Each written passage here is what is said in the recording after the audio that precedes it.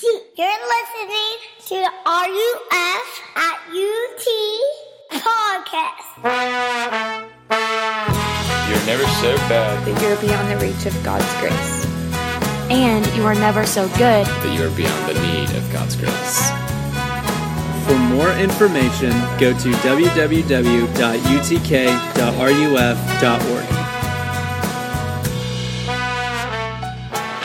Okay, tonight we're looking at Judges 9, 1 through 6, 40 and 42 through 57.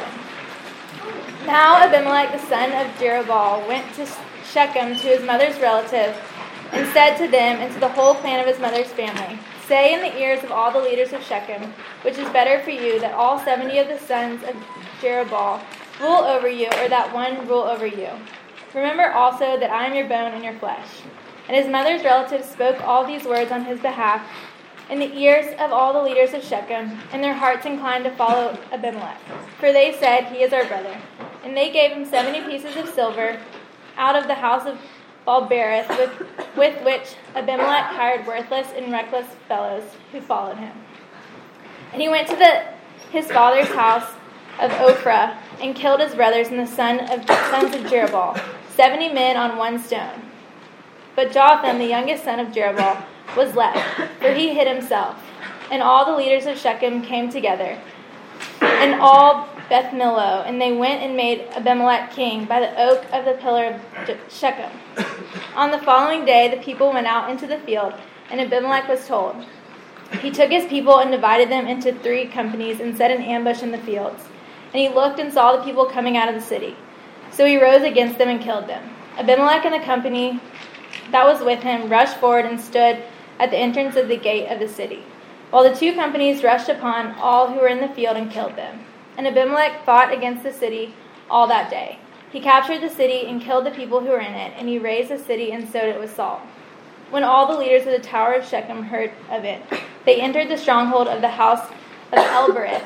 Abimelech was told that all the leaders of the tower of Shechem were gathered together. And Abimelech went up to Mount Zalmon, and he and all the people who were with him. And Abimelech took an axe in his hand and cut down a bundle of brushwood and took it up and laid it on his shoulder. And he said to the men who were with him, "What you have seen me do, hurry and do as I have done." So every one of the people cut down his bundle, following Abimelech, put it against the stronghold, and they set the stronghold on fire over them, so that all the people of the tower of Shechem also died, about 1,000 men and women. Then Abimelech went to Thebez and encamped against Thebez and captured it. But there was a strong tower within the city, and all the men and women and the leaders of the city fled to it and shut themselves in. And they went up to the roof of the tower. And Abimelech came to the tower and fought against it and drew near to the door of the tower to burn it with fire. And a certain woman threw an upper millstone on Abimelech's head and crushed his skull. Then he called quickly to the young man with his armor bearer and said to him, "Draw your sword and kill me, lest they say of me, a woman killed him." And his young man thrust him through, and he died. And when the men of Israel saw that Abimelech was dead, everyone departed to his house. Thus God returned the evil of Abimelech, which he committed against his father, in killing his 70 brothers. And God also made all the evil of the men of Shechem return on their heads. And upon them came the curse of Jotham, the son of Jerubbaal. We have been working our way through the Old Testament book, a weird Old Testament book called the Book of Judges. See on the front there. And I've been trying to say each week that the Book of Judges is a series of true stories. It's a collection of historical events that were compiled and written with, I think, 2 purposes. With the intent to try to show you that you have a great need for a Savior, but that you also have a great Savior for your need. And that's kind of the big theme that we keep seeing over and over and over and over as we go through this weird, obscure, crazy, gruesome, bizarro book. And tonight is no less gruesome and bizarre as we're going to get into it. But before we get into it, here's how I want to set up. I literally just, an hour or so ago, I was at the dinner table with my family, and one of the things that we love to do around the dinner table is to tell jokes and come up with jokes. And so a year or so ago, my son Reed, who plays basketball, he heard this joke and he delivered it. I'm going to deliver it to you. It's a knock-knock joke, so you can play along. And I'll deliver it the exact way that he did it. Knock, knock. Interrupting cow. Moo. Didn't quite get the comedic point of the joke, but it was fun nonetheless. And so I told them a knock-knock joke that they didn't understand. We'll see if y'all do any better. Knock-knock. Control freak. Now you say control freak who? Huh? They didn't get it. They were like, wait, Dad, we get it. Anyway. I begin like that because the story that Blair just read for us is about a dude named Abimelech who is like the quintessential Bible control freak. Last week we looked at his dad named Gideon, who is turned out to be a monster, and his little son, Abimelech, is like way worse. He gets, like, this is the book of Judges, right? As you go along, things get worse and worse and worse. So Abimelech, way worse. Giant control freak. And I just want you to know on the front end, as we look at this guy, my assumption is that everybody in the room is a control freak. And I think we struggle with control in different degrees and in different ways, but I think bedrock, we're all in the same boat. And if you need some help coming to terms with that, let me just ask you some diagnostic questions on the front end so that we're all on the same page. Here's some questions. Do you make for yourself endless to-do lists? Are you a lister kind of person? Control freak. Are you a person that usually takes over group projects? You know, it's like the project gets assigned and you're like, well, if it's going to get done the right way, then I got to do it. And I got to redo all the work of everybody else in the group. Do you feel captive to your schedule, your calendar, your Google Calendar, whatever you use? Do you worry a lot? Worry is a form of control. Do you lie a lot? Lying is a form of control. If someone comes up to you and they are upset and they present to you some negative emotion, do you immediately go into problem-solving mode, fix-it mode? You're a control freak. And then do you get frustrated with them when they don't take your advice? Part of it. Are you easily angered or often impatient with people? Is forgiveness a hard thing for you? All of that are symptoms of the fact that we need control. We're driven by control. And this passage, I think, is really helpful. It's been really helpful for me in terms of coming to terms with my own control freakiness. Freakiness? That doesn't sound right. So here's what I want to do. I want to break this passage down in 3 predictable ways. And it's going to look like this. We're going to look at the reason for our control, the result of our control, and then the remedy to our control. The reason for it, the result of it, the remedy to it. So let's get into the story. Let's look at the reason for our control. In other words, why are we control freaks? Well, look at how, notice at the beginning, if you can even focus your eyes that small, notice Abimelech at the beginning, he volunteers for the role of king.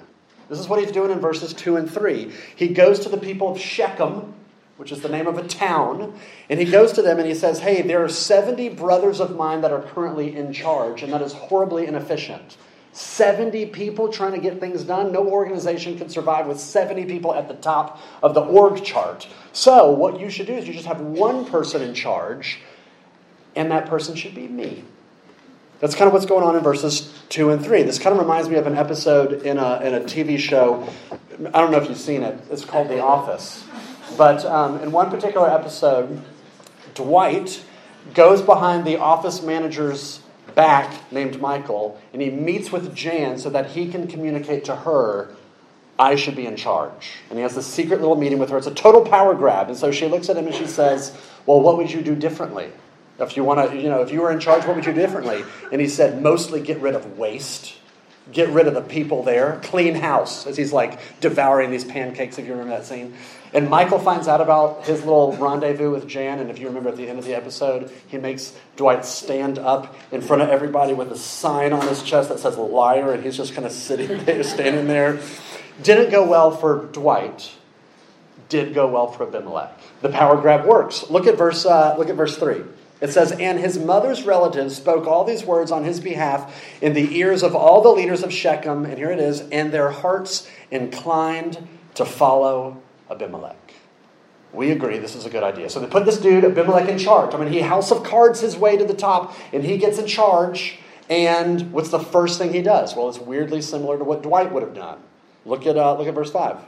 And he went to his father's house in Ophrah and killed his brothers, the sons of Jerubbaal, that's Gideon, 70 men on one stone. But Jotham, the youngest son of Jerubbaal, was left, for he hid himself. He cleans house. He eliminates the waste. He slaughters all of his brothers on his father's side, except for this one brother, Jotham, who escapes and runs away, and he'll be important in the story later, so hang on to him. But what do we see? We see somebody that is this lust for control and power and a desire to just get rid of any competition, get rid of anybody that stands in his way. Why? What do you think is driving this lust for control and this lust for power? Well, I think the text gives you two reasons. And these reasons you kind of have to read a little bit in between the lines, but let me show you. Here's the first reason. The first reason is fear. And here's where I get this from. If you look at verse 1, it says that he went to his relatives on his mother's side. Why is that important? Well, because the 70 brothers that were in charge were on his father's side, which you see in verse 5. And what that tells you is that you have a family that's divided. You have a deeply dysfunctional family. He came from his mother's side, he was on his mother's side, but the brothers on his father's side were in charge. They were the ones ruling over him, and so he felt vulnerable. He felt at their mercy. He felt unsafe. He felt afraid, and nobody likes feeling those things. So he developed a coping strategy, and he seized control. I don't like feeling at the bottom. I don't like feeling out of control. I don't like feeling vulnerable. So I'm going to grab for control. And that's what he did. He's driven by that sense of fear. There's a New York Times best-selling author, Dr. Lisa Rankin. Here's what she says. She says, quote, "When you're afraid, you feel the need to micromanage everything.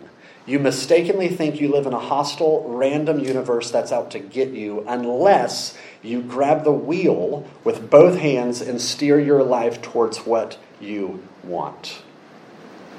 When you feel fear, you develop a coping strategy, which is to seize control. And it takes a million different forms. For you, it might look like, I just have to have things organized. You know, you're way into Marie Kondo, and like everything has to be organized and I have to have its place. Everything has to be set a certain way. My desk has to look a certain way. The room, the house, everything has to be a certain space, because if it's clean and it's organized and it's managed, then there's no room for chaos. There's no room for anxiety. There's no room for dysfunction. Fear drives the sense of control.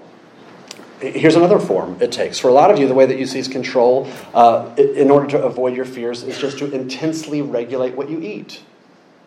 I mean, you know this as well as I do, that most, if not all, eating disorders are driven by this sense of this need for control. The sense of, if I can control the calories, if I control how much I work out, then I will not feel that sense of fear. Here's another one. Christians have this weird preoccupation with trying to discover God's will. You know this one? Who am I going to marry? What city am I going to live in? What am I going to do when I graduate?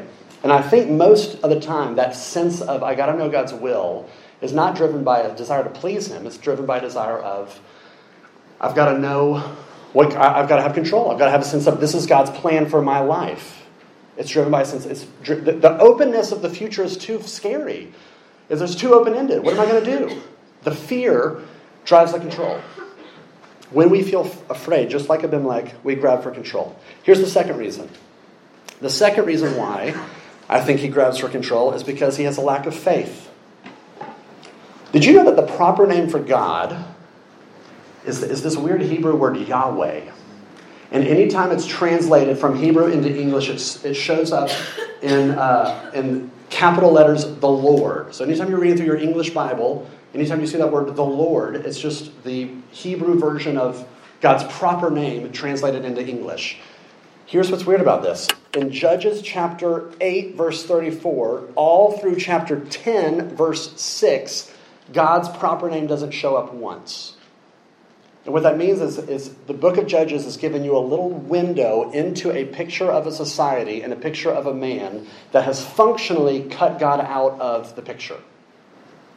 God is not a part of this picture.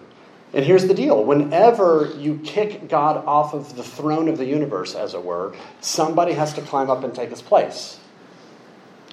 And that tends to be us. When we kick God off of the throne, we climb up and take his place. In fact, I heard this, John Stott once said that sin is, a great definition of sin is when you substitute yourself for God. It's an interesting definition. Sin is whenever you substitute yourself for God. If you don't trust God with the details of your life, or if you don't believe that God exists, or if God just doesn't really matter to you, practically speaking, then what that means is somebody has to be at the control center of the universe. And that becomes you and me. If God is not that, then that becomes us. It's a lack of faith. It's like when my wife, Catherine, is driving. Whenever she's driving and I'm in the passenger seat, I find myself hitting this invisible brake down by, my little spot. I find myself, grabbing the side of the door and there's a car. Oh, watch out. There's a car. What am I doing? I'm trying to drive the car even though I'm not in the driver's seat because I don't trust her as a driver. She's a great driver. She's a fine driver. I have no reason to not trust her. I just don't trust her. But that's the picture. Whenever you don't trust the person driving, you try to start driving. If you don't trust God with your life, then you're going to seize control of your life.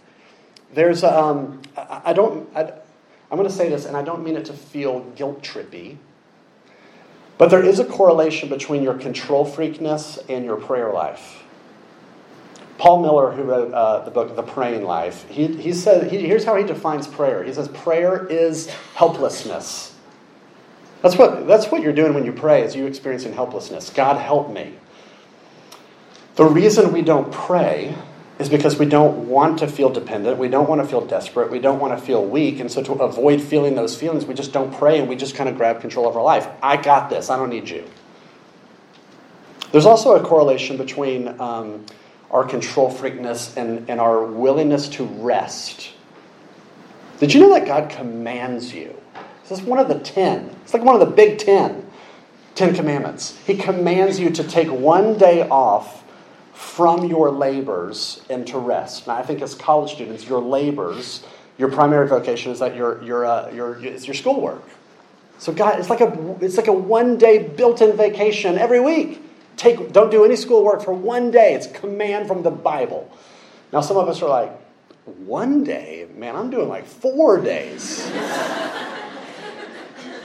Especially the seniors in the back. But for most of us, I'm guessing, I don't know, my guess is that's a challenging command. That's a hard one for us. Because to stop means there's just so much more to do tomorrow. I'm not going to be able to get ahead. I won't be able to keep up. And so to stop, it doesn't feel right. I got to seize control. I can't trust God with that. I got to keep going. So it works the same way with money. If you work, or if you have any sort of income, do you ever tithe your income? Do you ever give your money away? Do you practice any sort of level of generosity now? I know you have a million excuses of like, I'm in college. I'm poor. I've got school payments. I eat Taco Bell for a living. Like, I don't have any money. There's always going to be justifiable reasons to not be generous. Even when you get older and you're making money or whatever, there's always going to be a reason to not give your money away. To hoard your money is to say, I don't trust God. I can't give it away. This gives me power. This gives me a sense of security. This gives me control. I can't give it away. To seize control is a symptom of the fact we don't trust God. That's what's going on with Abimelech. He has this deep fear, and he has deep lack of faith, and so that's the reason why he seizes control. That's why we do it too. Fear and lack of faith. But okay, what happens? What happens when we start grabbing the steering wheel of our life and saying, I'm going to run this, I got this, I'm going to micromanage my universe? What's the result? Well, let's look. What happens next in the story? Okay, remember here was this dude that escaped, Jotham. He ran off, he survived the slaughter of the 70 people. Well, he climbs up on this mountain after this bloodbath. I didn't include this in your handout because it would have been even longer, and Blair would have really hated me. But he stands up on this mountain and he shouts this curse down to everybody in Shechem. And he basically says this: when you put Abimelech in charge, that was a bad decision. He's going to end up destroying you, and you're going to end up destroying him. And then he runs off. But what happens? Abimelech is in charge, and he kind of runs things for about 3 years, and everything's kind of going fine, and everything's going well. But then there starts to be this animosity that develops between the people and Abimelech in charge. They start talking about revolt, and if this was a musical, I would imagine that they're singing "Rise Up, when you living on your knees, you rise up," and they're just talking about revolution. Revolution is in the air, and Abimelech hears it. When are these colonies gonna rise up? And so here they come, and Abimelech hears about this revolution, and so he has this bloodthirsty, he can't let go of the power. So he just starts going on a rampage. And this is what happens in verses 42 through 57. I'll just kind of boil it down for you. He storms one town, and everybody flees into a temple, which is basically a church. They're hiding in a church, and he locks the doors from the outside and gets all of his people to put wood all over the temple, and he sets it on fire. And he burns alive. Look at verse 49. 1,000 men and women that were on the inside die, burned alive. And that's not enough to satisfy his thirst for vengeance. And so in verse 50, he goes over to the next town, Thebez, however you pronounce it. And he goes over to the next town, and he does the same thing. What happens when Abimelech seizes control and he is in charge? You see carnage, you see devastation, you see damage, you see just this mess. And I think that's the picture. That's the result of our control freakness. It's just a mess. It reminded me of my daughter when she was about 18 months old. I remember at the kitchen table feeding her yogurt. She used to call it Yit-You. That was her word for yogurt. Yit-You. So I'd give her the Yit-You, and I would start feeding her the yogurt. You know, she's small, and she's got a little bit, and she's sitting with a little tray at the table, and I'm feeding her the yogurt. But after a while, she didn't want to be fed. She wanted to feed herself. So she seized control from me and grabbed the Yit-You and grabbed the spoon. And she would dip it in the little thing, and then instead of putting it in her mouth, she would just sling it into her face. And so she's grabbing, and half of it's on the floor, half of it's on her shirt. She's not even eating any of it at this point. And you just when it's done, there's nothing in the little container, and Yit-You is everywhere. And then that's the picture. When you seize control, I got this. I can do it my way. It feels right, but in the end, that's the principle. It just makes a mess. And for our life, if you were to really think about what is the mess that translates into our life, I think it translates into ulcers. I think it translates into stress. I think it translates into just chronic anxiety. Anybody feel anxious? When you're at the center of the universe, it tends to make you feel a little anxious. You have sleep disorders. It's hard to sleep. You're constantly irritable. You're just constantly angry. That's the mess. But here's what's crazy. This is what's crazy about really trying to seize control is that Abimelech lives in the same world that you and I live in, which is it's chaotic. It's unpredictable. You cannot control or manage all of the factors. Did you see how Abimelech dies? Look at what happens. He goes to this second town, and everybody runs into this tower, which is very similar to what happened in the first town. And look at verse 53. It says, as they're all kind of hiding in this tower, as he's about to light it on fire, verse 53, a woman drops a stone from the tower and crushes his skull. Like, who saw that coming? Totally unpredictable. I'm a little confused on the logistics of this as well. Like, did she carry the stone from the bottom? I mean, she would have had to have planned and timed that thing perfectly. I don't know how it worked. But anyway, he could not control all the factors. That's the point. And even as he's dying, if you even notice at the very end, he even seizes control in the way in which he wants to die. Did you see that? In verse 54, he calls over some dude and he's like, nobody can know that a woman killed me, so just stab me right here. And the dude stabs him. Like, even to the bitter end, he's like, I got to control how I die. The epitome of control freak. But here's the point. You can't control all the variables. You aren't God. I'm not God. Abimelech isn't God. You can't manage the universe. You can't control what happens by the end of this meeting. We don't know what's going to happen. You can't control the fate of your loved ones.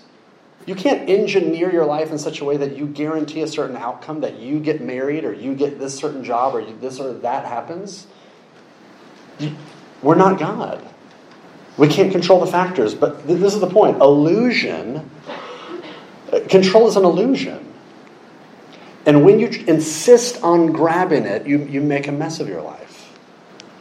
So, some of you might be sitting here thinking, okay, I think I have a problem with control. I think I am driven by fear. I do see that this is a lack of faith. I do see the mess in my life. But okay, what do I do? How do I fix it? Do you see the irony? When I was early in our marriage, I think I've told this story before, but early in our marriage, I was going to see a counselor in Charlotte. And I was starting to see my propensity for control, how much I want to control everybody's opinion of me, and control my wife, and control my environment, and control everything. And I started to see it. I was like, oh my gosh, I see it. What do I do? Help me. What do I do? And he just laughed at me. And he was like, Matt, you're trying to control how much you control. You're trying to change a pattern in your life using the pattern you're trying to change. That doesn't make any sense. But then I was left with this, I couldn't even ask the question of like, okay, well then what do I do? Because we're back to the problem. So it was just like, help. I don't even know what to ask. What's the remedy? What do we do? Can we even ask that? What do we do? Well, let's look at the last thing. Here's the remedy. Look at verses 56 and 57. It says that at the very end, verse 57, it says that Abimelech receives this curse. The curse of God, given through that brother that ran away, Jotham, comes upon him and he gets crushed. And that's the point, is that he gets what every faithless control freak deserves. The curse of God, cast out of God's presence. He didn't want anything to do with God, and God said, okay, you can have life on your own terms. You can have life apart from me. And he gets crushed. Did you know that centuries later, centuries after this story, the curse of God falls again? In Galatians chapter 3, it talks about the curse of God falling on Jesus. Galatians 3:13 says that Jesus became a curse at the cross. Why is that? Well, Isaiah 53, talking about Jesus, says that it was God's will to crush him. On the cross, Jesus is being crushed. Jesus is being cursed. Jesus is being cast out of God's presence, just like Abimelech was. But here's what's crazy, is that Jesus wasn't a control freak. In fact, Jesus was the most dependent upon God, faithful person that ever walked the planet. I mean, think about it. Jesus shows up and instantly, as an infant, he shows up as an infant, instantly vulnerable to the world, instantly dependent on his mom, instantly dependent on those that are looking over him. And then as he grows up and he lives his life, and he is arrested and he is bound. I mean, can you imagine being more vulnerable? Bound, tied up, you're completely out of control. You're completely at the mercy of these Roman soldiers. In fact, at one point in Matthew 26, he says, I can call down angels at any point and wipe all of these people out and get out of this. He could have asserted control. He could have regained control of the situation, but he didn't. Why? And then he gets brought before the governor, Pontius Pilate. And Pontius Pilate says, hey, there are all these accusations, there are all these charges against you. And you know what Jesus says in response? Nothing. Here's all these accusations. Jesus could have come up with a very well-articulated, brilliant defense and argued his way out of this. He was innocent after all. He had nothing to hide. He had nothing to lose. But he didn't. He closed his mouth and he remained silent. Why? He gives up control. And then, as he is carried to the cross, he is beaten and stripped naked and nailed to a cross and pierced with a spear. And people are shouting at him. They're like, you saved everybody else. Why can't you save yourself? If you're such a strong person, just grab some power, grab some control, and save yourself. Climb down from the cross. And he doesn't do it. At every step, he is giving up control. He is becoming vulnerable. And he is faithful and dependent on his Father, and yet he is being crushed at the cross. with the curse of God, the wrath and the judgment of God poured out on him, and he's cast out of God's presence. And the big question is why? Here's why. It's because he's acted as your substitute. He lived the life that you and I should have lived, and he dies the death that you and I deserve to die. If sin is you substituting yourself for God, you know what salvation is? Salvation is God substituting himself for you. He steps in and receives what you deserve. And if you take that reality into that part of your heart, the deep part of your hearts where the fear is, where the lack of faith is, do you know what will begin to happen to you? You will radically be freed to start giving up control. If you really do believe, okay, here's someone like me that honestly really wants nothing to do with God, that functionally, I say that I'm a Christian. I say that for those of us that are Christians, we claim the name of Jesus, but functionally speaking, we live a lot of our life as if God is not there. And yet, this is who Jesus dies for. Why would he die for someone like me? You know why? Because he loves you. If you know in your heart of hearts that he is for you, that he finds you precious, that he delights in you, you know what that begins to do? You can start to trust him. You can start to say, okay, your will instead of my will. I'm going to submit everything to you. As scary as it is for me to give up control of my life, I'm going to lean in and trust you. I'm going to start telling people about my disordered relationship with food. I'm going to start resting. In fact, everything that has to be done, I don't have to do the impossible. I can actually protest against the wave of stuff that I have to do, and I will stop. And I will rest. I can give away my money now because it no longer is giving me a sense of control. I'm trusting you, not it. You see how this works? When you bring the love of God into your heart, it begins to free you from control. It actually frees you to be the person that you were made to be. And I know that it is scary, but here's the thing. To faithless control freaks like me, here's what he does. He speaks a sweet word of grace to you and invites you to come into rest in his grace. And as scary as it is to give up control and to turn to him, to receive that grace will be the thing that begins to liberate you from your control freakness. Sin is you substituting yourself for God. But the gospel is that God came and substituted himself for you. And so the invitation for you tonight is to repent. It's to turn from the ways that you try to manage your life and to rest in the love of God that is for you in Jesus. That's the invitation. Let me pray. Father, thank you for tonight and thank you for these folks. I pray that you would make yourself compelling to our scared and faithless and control-grabbing hearts. Help us to know that you love control freaks, and you came to die for real people like us. And I pray that that would begin to move us from the inside out, that we might find you beautiful and believable. We pray all this in Jesus' name. Amen.